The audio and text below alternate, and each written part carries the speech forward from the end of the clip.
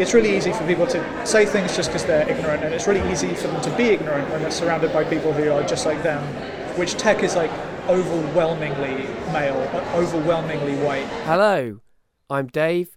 I'm the guy that's putting all this stuff together. I need to get better.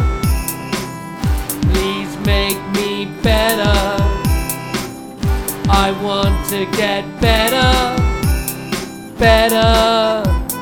Better acquainted with you. Today we're getting better acquainted with James. Hello, James. Hello. So the first question that I ask everybody is, how do you know me? So I suppose we met at Geek Show Off last year. It's a geeky cabaret night run by Steve Cross. I was ranting about the tech industry and you were talking about your love of Moomins. That's right. It was a weird evening. I hadn't been asked to do that sort of thing before. Been to a few of those events that Steve does, but surprised to be asked to speak at them. I've done like conference talks and stuff, but no one's ever asked me to come to this thing and be funny. Right. Because it turns out that's really difficult. Right, well I sort of felt in the same boat that night as well. That was the first Geek Show Off I'd done as well, and I stand up on stage and do stuff, so it's much more familiar for me, but At the same time, where I was sort of worried about was, I felt like the people who get booked for that are experts, and I didn't feel like I was an expert on anything. Right, the times I've been to Science Show Off in the past, they were incredibly polished, and these people are clearly very practiced, if not professional, communicators of some kind, which I'm not really. That said, I mean, the interesting thing is that the talk you gave at that night, I was really interested in the things that you were saying, and I thought you said them in a very interesting way. You, from the outside, to me, looked like one of those technical, professional people who was kind of used to doing it. So I looked hunched over, pale. You had it all worked out. I felt like mine was, after I'd seen the first act, that first half of that night, I was like, I don't know if mine's going to go down very well, but it went out okay, actually, mine, in the end. I really enjoyed it. It was one of the most touching and honest talks that I'd seen. Oh, that's really nice to hear. Well, there you go, you see. I mean, this is typical, isn't it? We both go to a thing worried about if we're doing it good, but to the other person it was impressive, yeah. The second question that I ask everybody is, what do you do now? So I'm a programmer, I guess is what I usually tell people, which is vague enough. Mostly means that I build websites. Right now I build websites for a company that runs online university courses. Previously I've built websites for selling live music tickets. I used to work at an agency, so I worked for some fashion brands and sports websites, and I make websites. Right.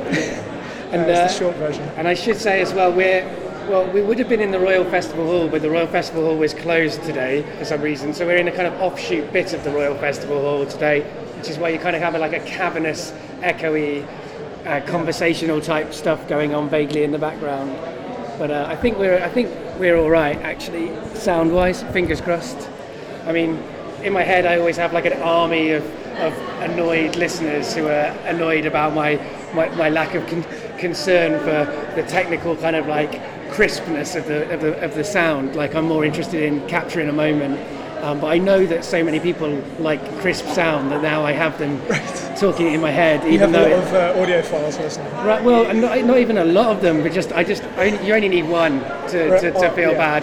Yeah. I mean, I like to please people. That's the problem. But at the end of the day, DIY is kind of my sensibility. So I kind of just have to accept that my tastes aren't in line with necessarily the general public's. Right. But you can't please everyone. Right. I have a similar thing with making software, both at my job and I make a lot of software for fun in my spare time, and you make a lot of it to put out in the world so people can use it. Right. And some of them aren't going to like it, and those might be for really good reasons, and even if they're not for very good reasons, there's a spectrum. Sometimes you go oh yes, that's a very good bit of criticism. That means I need to go and fix this and this and this. And sometimes it's just, people just berating you out of frustration. So yeah, there's a fair amount of fear that goes with making stuff. Yeah. And putting it out there. You have the worst possible audience in your mind at all times. Right. Yeah, absolutely. That's it. And sometimes you get feedback and it's really useful notes and you sort of take it on board, and other times you get feedback and it's useful in a way because you understand where people are coming from, but you're not necessarily going to make those changes. There's always a balance and compromises that people have Right. to make. But anyway, enough about my sound concerns. So you make websites and you work in code, I guess. Right. Which is kind of interesting to me because I don't really work in code. I mean, to say I learned a bit of HTML is to lie. I know how to copy and paste, and so I could use those functions to make early sort of use of HTML. Yeah. But now I don't even, now I feel like even if I even try and get anywhere close to coding, I immediately am just shocked at how terrible I make things, and so I sort of like run away from that. Like, where does that? So that's interesting because that's something I hear a lot, and there's a lot of even people who write software for their job express some of those things. Like, people are very scared of being judged, and there is a very judgmental culture around software. And so I know quite a lot of people who've basically accomplished more than they think they have. Like, they think this thing that they think is this incredibly insignificant and incredibly entry-level little thing that they've done, they sort of get taught to like downplay that as you made something, that's cool, right? Right. But there's this big like, oh, it's not real. Like, someone's gonna like laugh at it if I show it to anyone, kind of thing. And there's also this big thing of like people. There's an expression people use, oh, that's not real programming, Right. which is just kind of this invented status thing. Like, some people, there's a whole spectrum. Like, people go, oh, this is real programming, and that's not real programming. And basically, real programming is what they do, and not real programming is what people they consider inferior to themselves do. And that gets projected, and people sort of learn that. And now you're going, oh, I've done some HTML, but it's not. Yeah. But like, what did you make? Well, I mean, that's the thing. When I learned, so my dad knew HTML before I did, but then I didn't really pay attention when I was growing up to all of that stuff because I guess, I don't know, I had other things I was doing that was creative wise. After I'd finished university, in fact even later than that, when I moved to London, I sort of started blogging and sort of thinking about, and I guess I had a MySpace and like was in bands and trying to promote those sorts of things, so I was getting the basics of how to use HTML. And in fact, MySpace was really interesting because you could actually make it a lot better if you knew a little bit of HTML and kind of hacked what they were doing. You could make your MySpace site look quite interesting if you learned how to do it. So I did a lot of that, learning how to do stuff. And then, things moved much quicker than I was, and now there's no real need to use HTML to do sort of interesting things with basic sites that already exist. You know what I mean? There's not so much of a need for that, and every time now I go to do it, it always turns out to not be supported by the screen I'm even using now. So I just used it to customize the look of how things were. That's how you get started. That's how I got started. Right. I started out not even doing that. I'm pretty sure the first websites that I was making were done in like Word, and then I would look at the HTML that Word had generated with, I was using like a visual tool, and Word could let you save it as HTML, and then I'd go and look at the HTML and go, oh, what does that do? And then what does it do if I change this? And everyone sort of starts from that place of like not really knowing what they're doing. Right. And like at whatever level you're at, there's always a boundary where if you go there, you don't know what you're doing. Right. Like, no one knows everything. And you can go through your old career pretty much having this idea like you're still just making like toy stuff and you're not a real programmer. And it's like when they have anything about technology on the news or the background, it's all like ones and zeros, right? And like nobody actually, that isn't what programmers do. They mostly write stuff that looks kind of like English. They write a lot of HTML. I think that illusion of what like real technologists are doing, like with real binary data and the sort of creates this illusion, and like you can sort of think, oh, I'm not a real technology person because that's not what I do. Right. I just write text in an editor and then I put it on a website somewhere and then it runs. Right, I think this is definitely analogous to podcasting. And a lot of podcasters, I think, feel that way about like we're not as good as radio. We're not proper sound engineers. We're just making things up, and we don't necessarily appreciate that. That's all sound engineering or radio work is making things out of sound. If you're doing that, you're doing. So I take your point on that. And I guess it's similar with music as well. Like people will do down their stuff that they record in their bedroom, but It was the weird thing that I felt like before I got into doing programming as like my living, like things that I was into before that was like when I was a teenager I picked up guitar, and when I was in university I picked up photography, and those are both things that have like a real like gearhead mentality around them. If you go to photography meetups, or at least the photography meetups that I went to, everyone wants to talk about cameras, and I'm not at all interested in talking about cameras. Right. I want to talk about pictures. Right. And it's the same with like guitar magazines. It's like that like there's this obsessive, do you have the right kit to be doing the thing, which is both a status thing. Like if someone comes in and they have their cheap guitar because they're like a beginner or they can't afford a fancy guitar, they get looked down upon. And it's the same with cameras. It's like you don't have this lens, or you need that lens. It's very important that you have this lens, or you won't be able to do really anything useful. Right. And like audio stuff, and like music and that whole sphere of stuff has a like really big like manufactured authenticity culture. Right. It's like we're not in a studio. We're just like we're in a room by the river.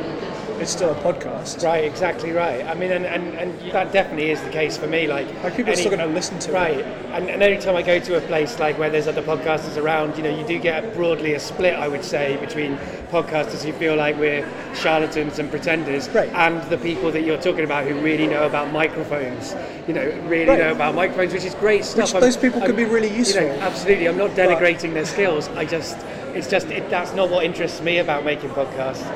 Although those skills do need to be learned to a certain extent in order to make stuff. But I'm very much of a bit like with HTML. I learn what I need to make the basics, and then I get excited by the stuff I'm interested in rather than the process of making. I'm much more of I've thought about this over the years. I'm much more about the product than I am about the process. Although I totally understand that loads of people and loads of my best like collaborators are process people. In fact, it's quite good to collaborate as a product person with a process person, because you sort of give each other a push in the right direction. They make me slow down and work on it, and I make them actually finish something and get it out there. So I mean, so I guess that's something that I see broadly within like the arts, but I imagine it's also something that's there within coding, I guess. I mean, do you think that coding, like how would you situate coding in terms of like the arts and sciences and technology and all of that stuff? I mean, it's confusing. Like a lot of people they describe programming as being like a lot of other different things.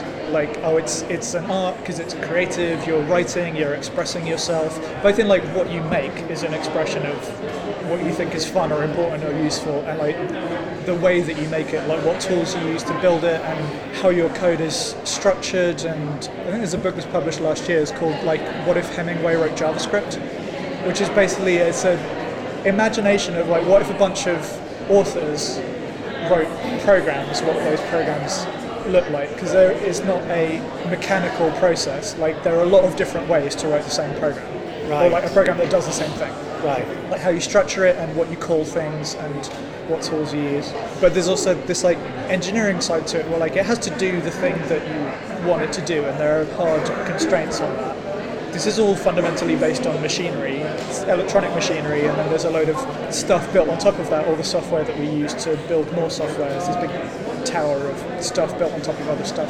And like ultimately it's got to run fast enough to be usable, and that's ultimately a physics problem. Right. So it's kind of a bit of everything. You get people with different leanings approach it in different ways. Right. Which also means that like it's fundamentally a team thing. Or like what you were saying about product versus process. Like my side projects, there's no deadline. Right. I just like work on them until they seem to be in a state where like, oh, this does what I want now, so I'll release it. Whereas that isn't like a great way to run a company. You have to know when something's going to finish, or you have to at least know when something is like going to be good enough that you can put it in front of people and maybe start trying to make some money and that sort of thing. Right. When I'm at my job, it's more about how do I do this work in as small chunks as possible so I can keep doing little improvements, because there isn't even such a thing as it's finished. You release it and then people give you feedback and you go, oh, we should change that, and that's a continuous process that never stops. Right. I mean, that's kind of a difference between like making a website and making a lot of art stuff. Yeah. Like this idea of it always continually being improvable, and you have new iterations. That can be frustrating for users as well. I mean, a lot of the frustrations that users have is that we've just learned how to use a website and then everything about it changes, right? Yeah, you get the same thing with programming tools themselves, like the programming languages that we use and all the toolkits that we use to make these websites have the same thing. Right. Like there's this one version and then the authors of that software go, oh, actually it would be way better if it worked like this instead. And so you upgrade and then everything breaks, and that pipeline goes right back to the source of the people who are shipping CPUs eventually. Right. I try to not have those kind of big disruptive things. The software that I make for myself for fun, that's open source and people can use it, I try wherever I can to keep it kind of stable, so if you upgrade it, your code won't break. With user-facing stuff, that's kind of harder to define, because when you give software to other programmers, you're giving them a bunch of functions that have like a well-defined, this function sends email, or this function runs a web server, or whatever it is. And those have like fairly well-defined semantics and interfaces, and you can be like, no, this is, we know we haven't broken this because we haven't changed how many inputs it takes or like just what it does. User interfaces for people are a lot more fluid than that. You can change a lot of stuff about a website before people consider it broken. But it's also really surprising. You can make a really minor change that then people will go like, oh, now I can't find this thing. Like when they removed the word start from the start menu in Windows, and then people are like, where's the start menu? Right. That seems like not a big change, but yeah, your idea of what constitutes a big change is much more ambiguous. Right. The effects of it on your users are ambiguous. Because sort of, if you have an idea for what will be a better thing, like something that will like ultimately, like in the long term, make things easier to do for people, if you introduce a big discontinuity in them being able to get there, then they might just leave and go somewhere else. Right. So yeah, you're always trying to sort of move in as small steps as possible to get to where you really want to go. Sometimes websites like will backtrack, like will go back like based on the responses that they get. It seems to me the bigger the website, the less likely they are to backtrack. They just wait around, like Twitter for example, or Facebook, they just wait around till everyone goes, okay, right, well, that's the way it is now, and let's do it that way. I mean, I'm not saying that happens every time. There definitely have been, I can think of a number of occasions that Facebook and Twitter have both backtracked. Yeah. But generally speaking, it often feels like they just go, right, well, this is the new thing, and people will get into it soon, and then we'll do it. Those are kind of outliers in the sense they have way more users than most websites. Right. And at that kind of scale, even if like a few people are going, this is really egregiously terrible, if they're not that many people, they just don't get noticed. Right. And it's like the stuff where you see around, like among the people that I follow, there's a lot of people that criticize Twitter for like how it handles harassment. Right, me too. How it makes its environment safe for people. Right. They're vocal enough that they can get some acknowledgement from the company. We've heard you, we're going to listen to this. But that company is also trading off that against loads of other stuff around, like, this also needs to be a good platform for people to advertise on. Right. They're trying to cater to an awful lot of people. It doesn't mean that I'm trying to excuse them ignoring the people with safety concerns, but like that's the process that they're going through. The same pattern that you get with like basically any system that marginalizes people is like minorities are going to get out shouted by everyone else with really bad effects. Right. Sites that are operating at that kind of level, they don't have any tools but aggregate statistical evidence for whether what they're doing is good. It depends even how they define good. Right. Like, does good mean we got more ad revenue, or does good mean that we got less people blocking people? Or like, there's a lot of different things to weigh up about what they consider successful. Twitter's in a strange position as well. I mean, and Facebook, in that they're a little bit like what I was talking about with MySpace. There's the existing website and what they want, but there's so many users. We're all using it in so many different ways. They might bring something in and someone might use that in a way that they're not anticipating, they're not expecting. Like, to a certain extent, the users of Twitter are making Twitter as much as the people who are designing the program that we're using. But that makes so many complications, like you're saying. Yeah. So many people think of Twitter as a different kind of space, you know. For some people it's a personal conversation they're having. For other people they're talking to the world, you know. And there's not enough understanding of those separate ways we think about those spaces and how they might be in different situations, like which you see with things like the Samaritans app that happened last year. I don't know if you know about that, but Yeah. that was something chronically terrible, I think, from the Samaritans. What they were planning to do was a terrible plan. But the reason that they made that mistake, I think, and I mean, I don't know, they were quite arrogant in the way they responded, but they have taken it away now, and they have, I think, listened. And I have a lot of respect for the organisation generally. But with that, like, the way that they responded to that, like, initially was that they didn't understand the different ways people use Twitter. They hadn't really thought through the way that people actually use that. And that was an interesting thing as well, because that's an outside, a completely out. That's not Twitter making that app, and that app's then going to go through Twitter and do different things with Twitter. It's a very complicated, murky world. The kind of social media website thing. Some people think that Twitter conversations are basically public domain, and some people are like, no, you can't take my stuff and use it for other things. This is stuff that I've written.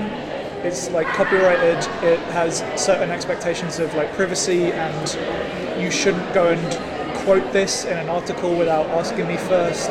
A lot of that comes down to, like, I think people not thinking about the consequences, but like being ignorant about in the first place. They might be well intentioned, but they just don't realise that something would happen, and then responding badly to criticism.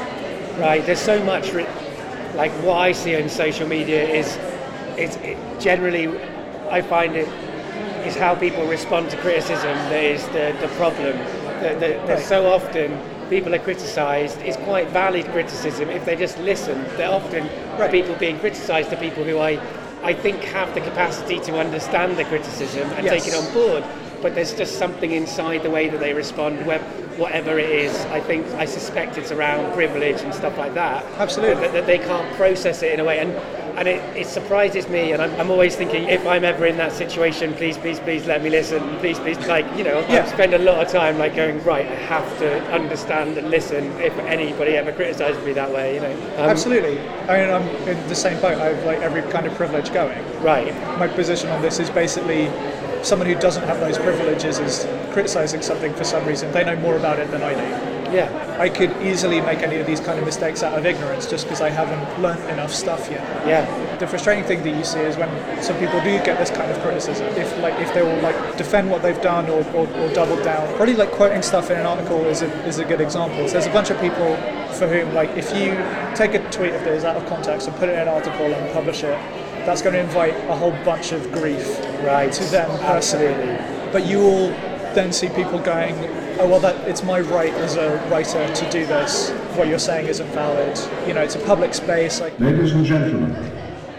welcome to the Purcell Room. Please take your seats as the performance begins in 5 minutes. Appropriately, we're talking about a public space in a public space, and that's the kind of thing that happens in a public space. Yeah. That's the equivalent of Twitter spam. Right. You get even to the extent of not just the people saying that Twitter is a public space, but you'll get people saying, well, you're a public figure. If someone is well known in the tech industry, the community, like whatever sphere they're a part of, once they are a certain level of well known, then people will go, well, you're a public figure. You ought to be subject to certain scrutinies. And like, these aren't people that asked for any of this. Like, just because they are vocal about stuff and well known, it doesn't mean that, like, you know, they're not standing for public office. Right. They're not, and even the things we do to people who are standing for public office are pretty intrusive. Right. But yeah, that idea that like some private person on the internet is now a quote-unquote public figure and is therefore expected to deal with all sorts of awful stuff, like that's a justification that people make because you wrote something on the internet and a bunch of people retweeted it or something. It's like, oh, you're famous now, so it doesn't matter. You should expect it. It's a strange kind of double standard as well, because you're right. There's a lot of people, generally women, often minority groups as well, who are told, you know, you want to express yourself, therefore you should expect to get rape threats, right? Right. But then you've got kind of which is a really messed up thing to say. It's absolutely disgusting. But then at the same time, you've also got people saying kind of the opposite thing of like people sort of like who are quite big public figures saying, I shouldn't have to put up with this kind of abuse, in inverted commas, when often some of the abuse they're getting is quite reasonable criticism from those very marginalised groups who get harassed all the time. Right. That always surprises me, you know, when someone who I have a lot of respect for is getting quite reasonable criticism, and then they're framing that as abuse.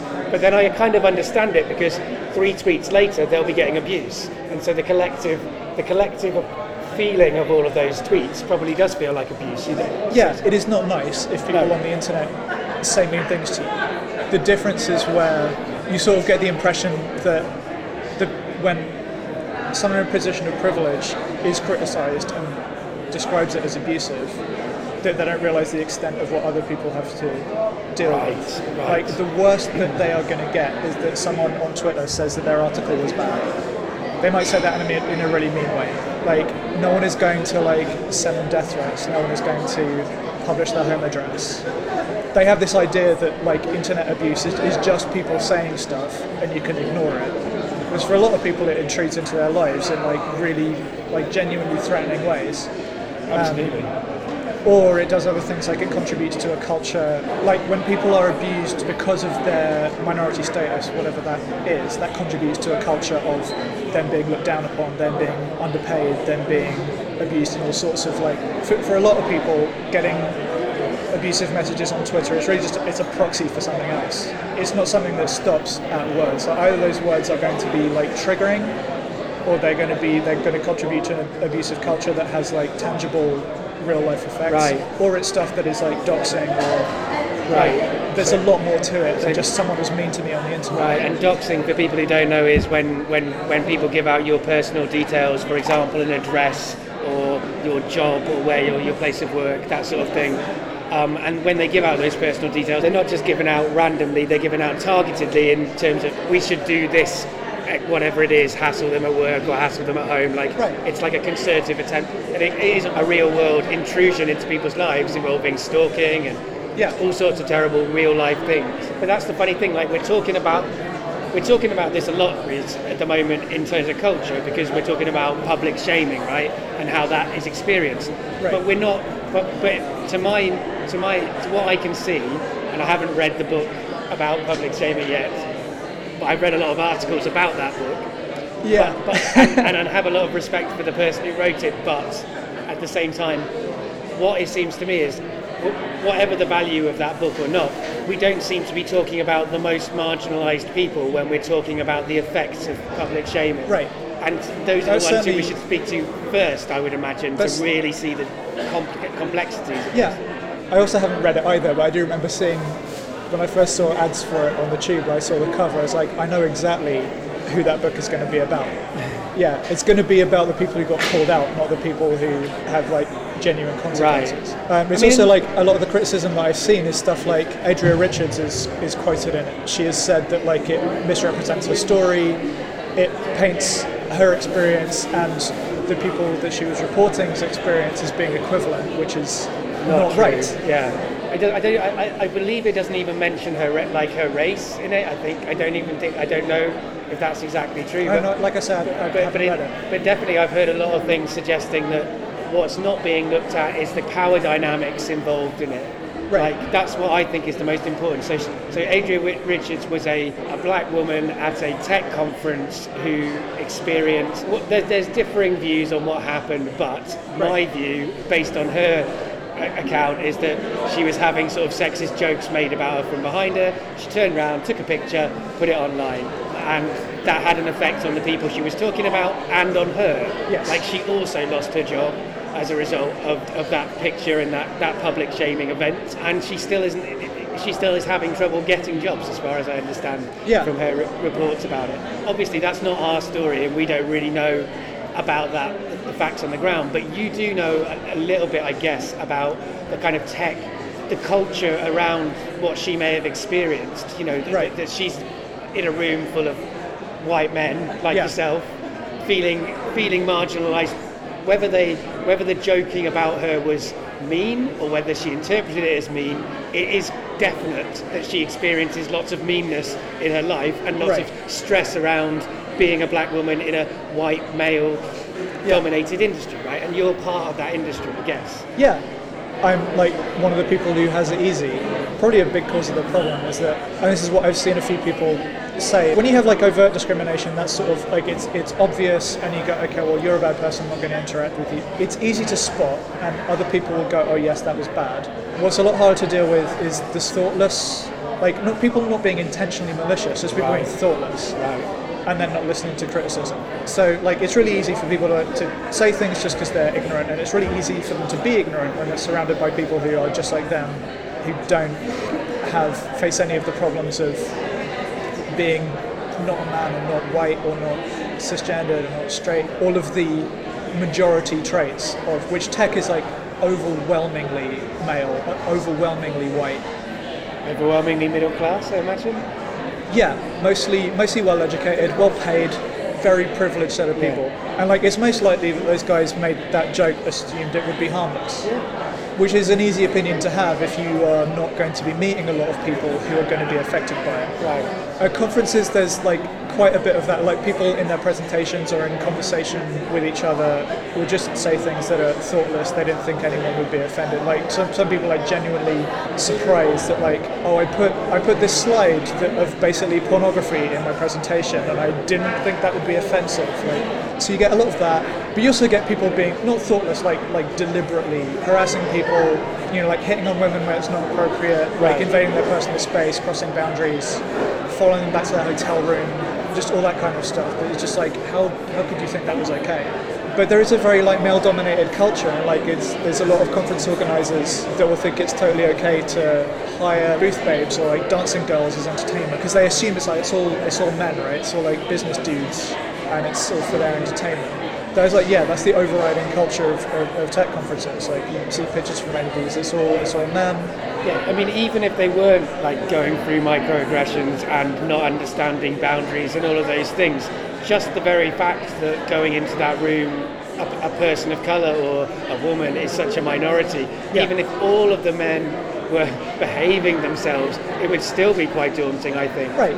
It's if they've got these added extra obstacles over just the factual obstacles of like it's really hard to get a job if you're a woman or a person of colour in tech. If you're someone with loads of privilege like us and you start thinking about it, I don't understand how people get through like a day. I can hardly deal with any kind of problem or tension or stress, and they shouldn't have to go through that. So don't get me wrong, I'm not like that shouldn't be the place of admission. I admire people who manage to do it against such obstacles, but I don't want those obstacles to be there. I'm not sure if admire is the word that I use, but I don't know what word I would use. Right.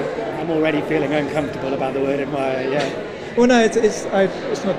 Because it's just, it's just living, isn't it? It's just getting through life. You do what you have to do if you're in that life. Yeah. And we don't have to have those kind of obstacles in our lives. If you're walking into one of those spaces and you're not a man or you're not white or you're just the statistics, I mean, like if like the sort of like not all men thing, even if most men were not going to be horrible to you, there's someone in that room who's going to give you a bad time. I have friends who've like been at conferences where like one guy follows them around all day and just like they've given a talk and one guy will just follow them around all day and not leave them alone and just give them grief about it. It's like you just need one person to do that, and then while the balance is this far out of whack, like it's pretty likely there's going to be at least one person who's going to do that. Right.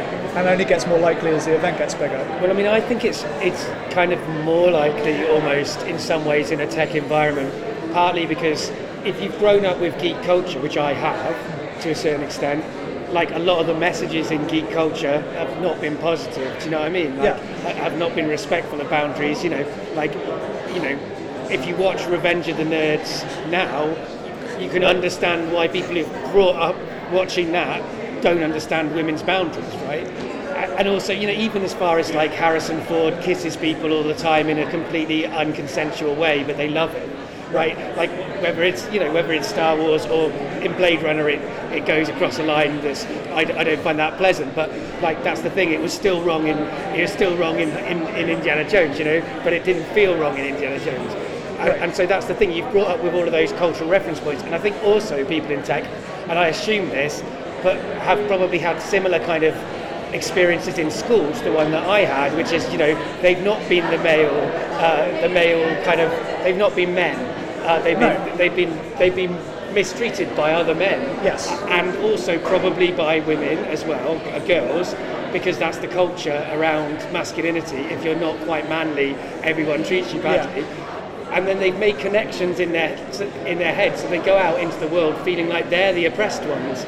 and so they feel like entitled to kind of get into people's faces, I feel like, because they feel like they're owed something for the years of oppression, without realising that there were people much worse oppressed right around the corner in those classes who when school finished still had to deal with that stuff in a way that since school's finished I've never had to deal with that with anything but privilege, really, I think.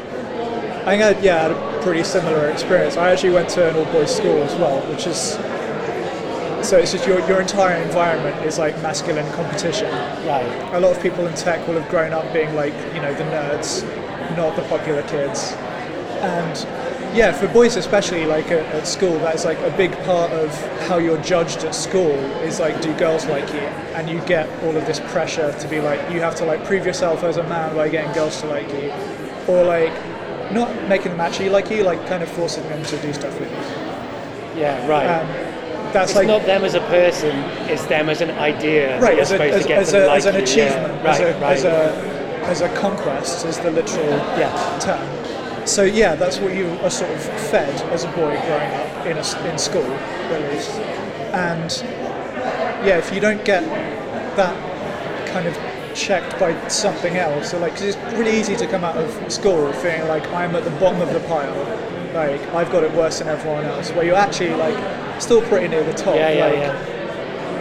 And yeah, there is like, so there's both some of that, there's people feeling entitled and having that like conquest mentality, but also people feeling like I can't be the one oppressing people because I've always been the victim. Right. Like everything I do must be fine. Right.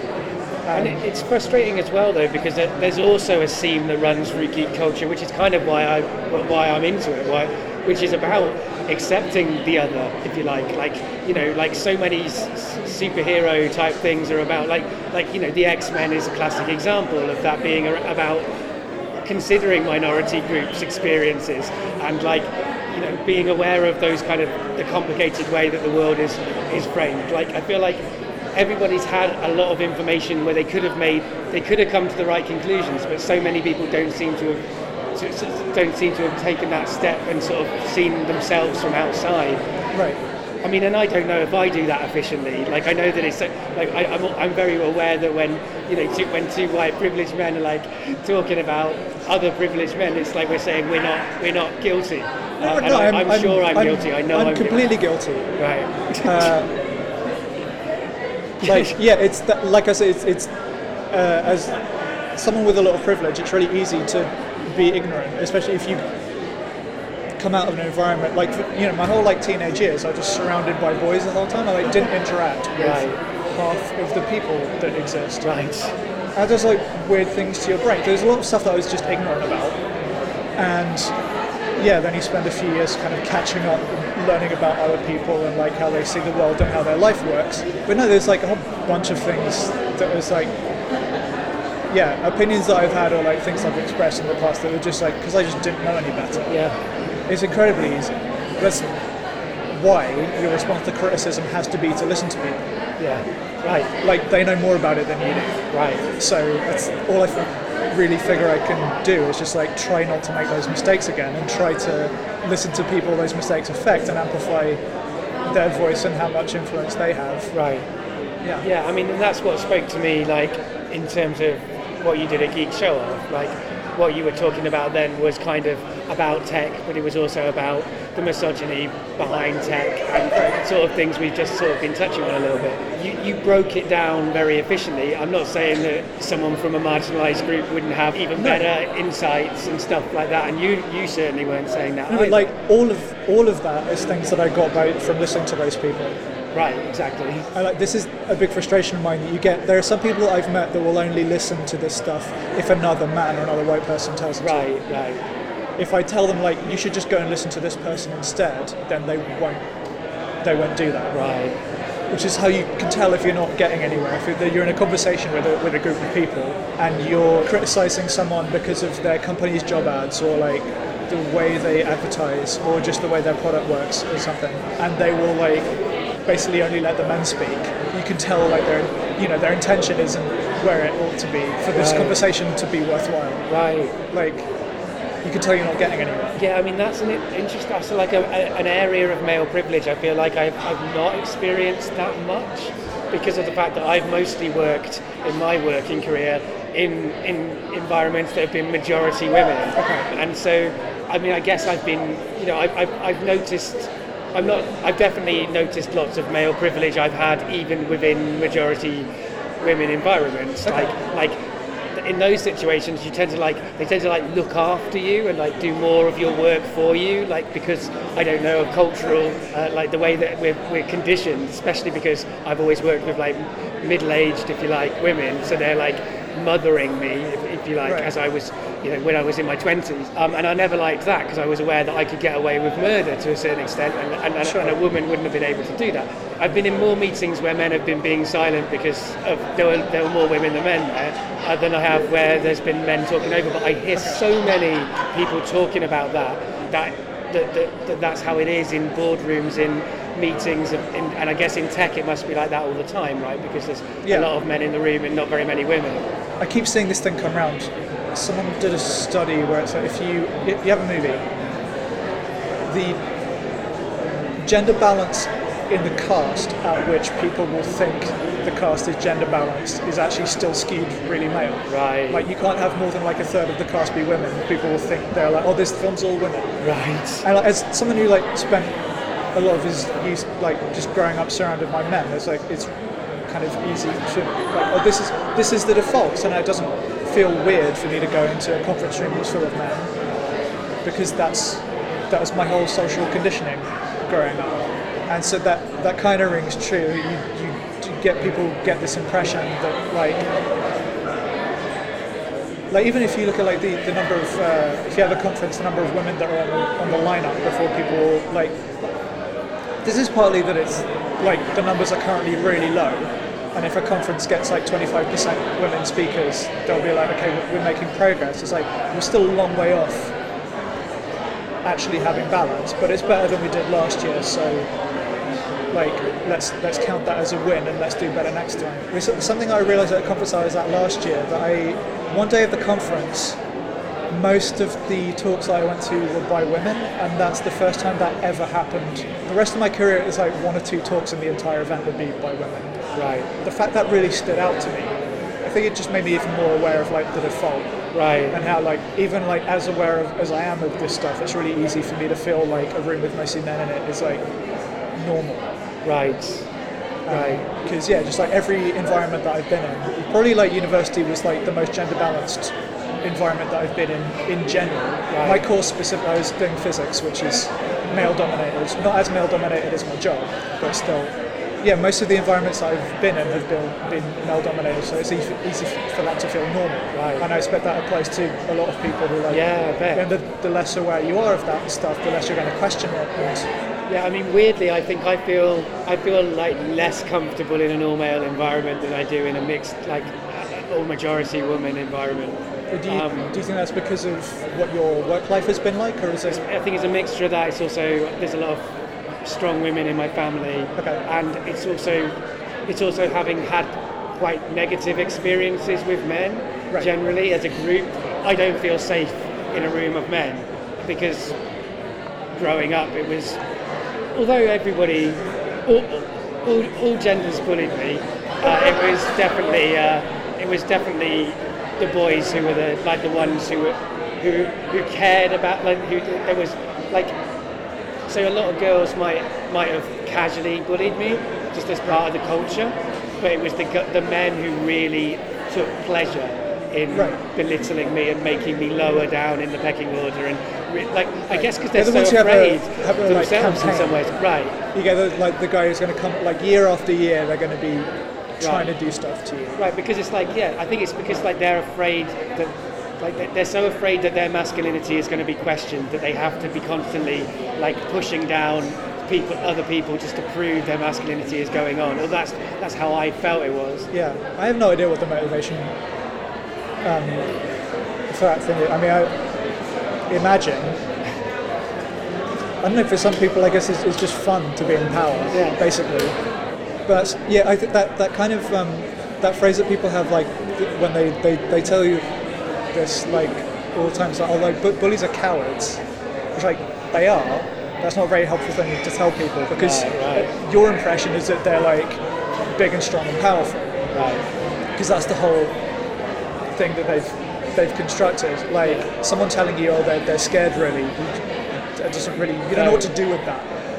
Exactly. Well, I couldn't have comprehended that fully when I was actually experiencing it. It's only looking back as well that you can see the context of like the lives that the people who are bullying you might have. You know, it's quite interesting. You know, to consider that, because often the people who are heading the bullying at school or whatever will often be actually some of the more marginalised men, like at least from a class angle, or like from a home life angle of like the complicated lives that they might have at home.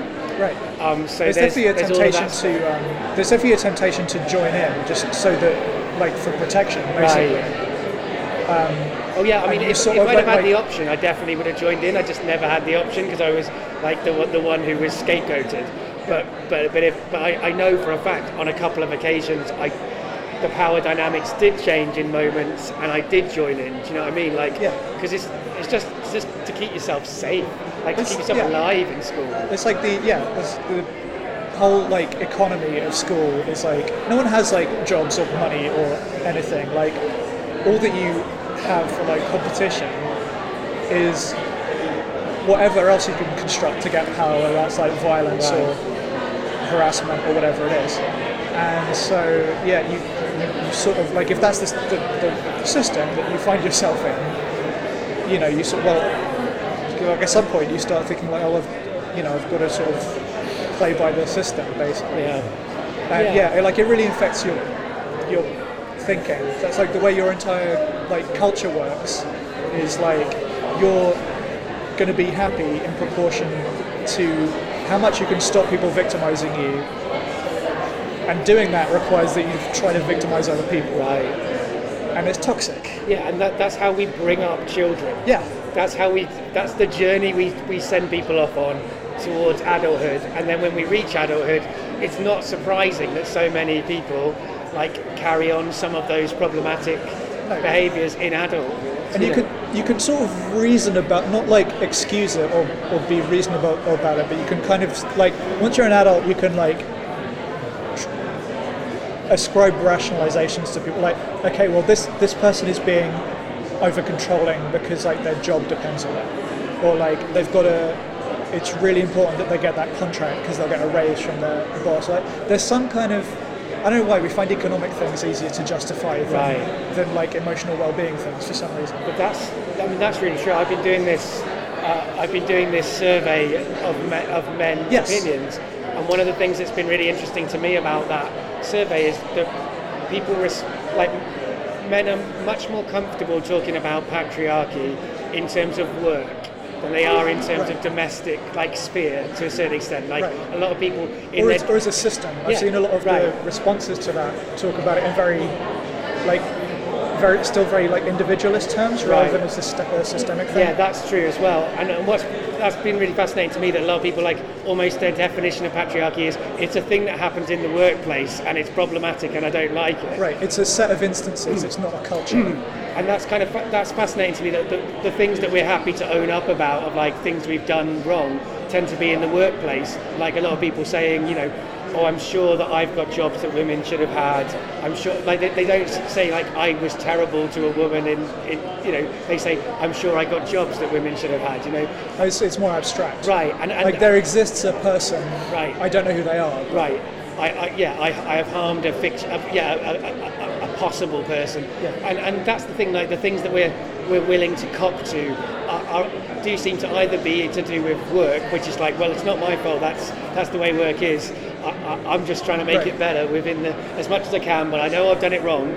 Or the other thing people are really happy to say, oh, I've done wrong, is domestic chores. I should do more of the domestic chores than I do. Which, sure, that's a problem. That is a real problem. Right. The men do really need to look at the amount of labour women are doing on top of the actual labour they're doing in their day. It's like the movie casting thing. The amount of housework men will do before they feel like they're doing half of it is way less than half. But those two areas are the easy, guilt-free things to admit to, right? They're the things sure, work's problematic, and I don't do enough housework, but nobody, even though everyone agrees that that's a problem, nobody thinks that you're a terrible person if you don't do enough housework. Whereas if you've been, if you've bullied someone or had microaggressions or whatever, there's lots of worse things that people can do.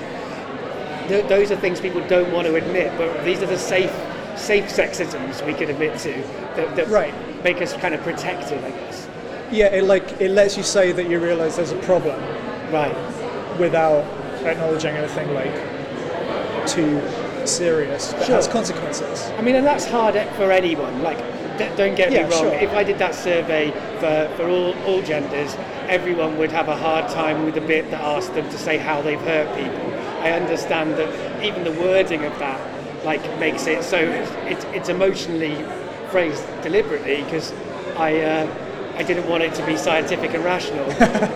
but that's the thing. I mean, when you use the word hurt, people are they have visceral reactions. I mean, and lots of people, to be fair, lots of men filling it out have filled in very detailed mea culpas, have really been looking at terrible things they've done, and admitting those things, and those are the responses I find the most heartening in a weird way, even though they're people admitting to terrible things. I find that much more heartening that people are thinking about changing the way that they've been and looking back at their teenage years, for example, and going, oh my God, I was a terrible person. Right. Good. That's great. That's heartening. It's the people who won't look back at that worry me. Right. Because you can justify anything you did as a kid for some reason. Like, I was being bullied, so I couldn't have been doing anything wrong. But even the stuff that's further back in the past is easier to address because it's way past the point where you could do anything. Right, that's true too. Yeah, very few people are talking about looking at what did I do this week? Right, what did I do today? Right, it's that means that there's someone right now that you have to apologise to. And this is the thing, is I probably keep doing things that are harmful to people without even realising it because it's hard for people to tell you that you hurt them in some way. So you sort of it's easier to see things that are further away because you've learned a bunch of stuff since then, but also the consequences are a long way away. Although, I mean, there's also hopefully the factor that you'd hope that some people have improved since their teenage years as well. Sure. As much as I find that's a complicated balance as well, because if I'm not careful, I'll spend all my time worrying about every single thing I'm doing, which I agree as a super privileged person that I probably should be doing a lot of, but there's a point where it becomes just kind of a symptom of my mental health issues rather than an actual constructive way of improving my behaviour. If I sit and beat myself up all day for every possible thing that could have interpreted every way, then that's not very constructive either. That's not really helping women to have better lives and interactions in the world if I'm just sitting at home thinking I'm a terrible person. Well, there's a difference between being mindful and being obsessive, right? I suppose that's a hard difference for me to capture, but I understand that there is one. You can kind of turn that around. I think I try to think of that more in terms of if I read something, whether that's a tweet or an article or a podcast or whatever that makes me learn something, something that I didn't realise was problematic before, then that's an opportunity to go is that something that I do? Is that something that I contribute to? Right.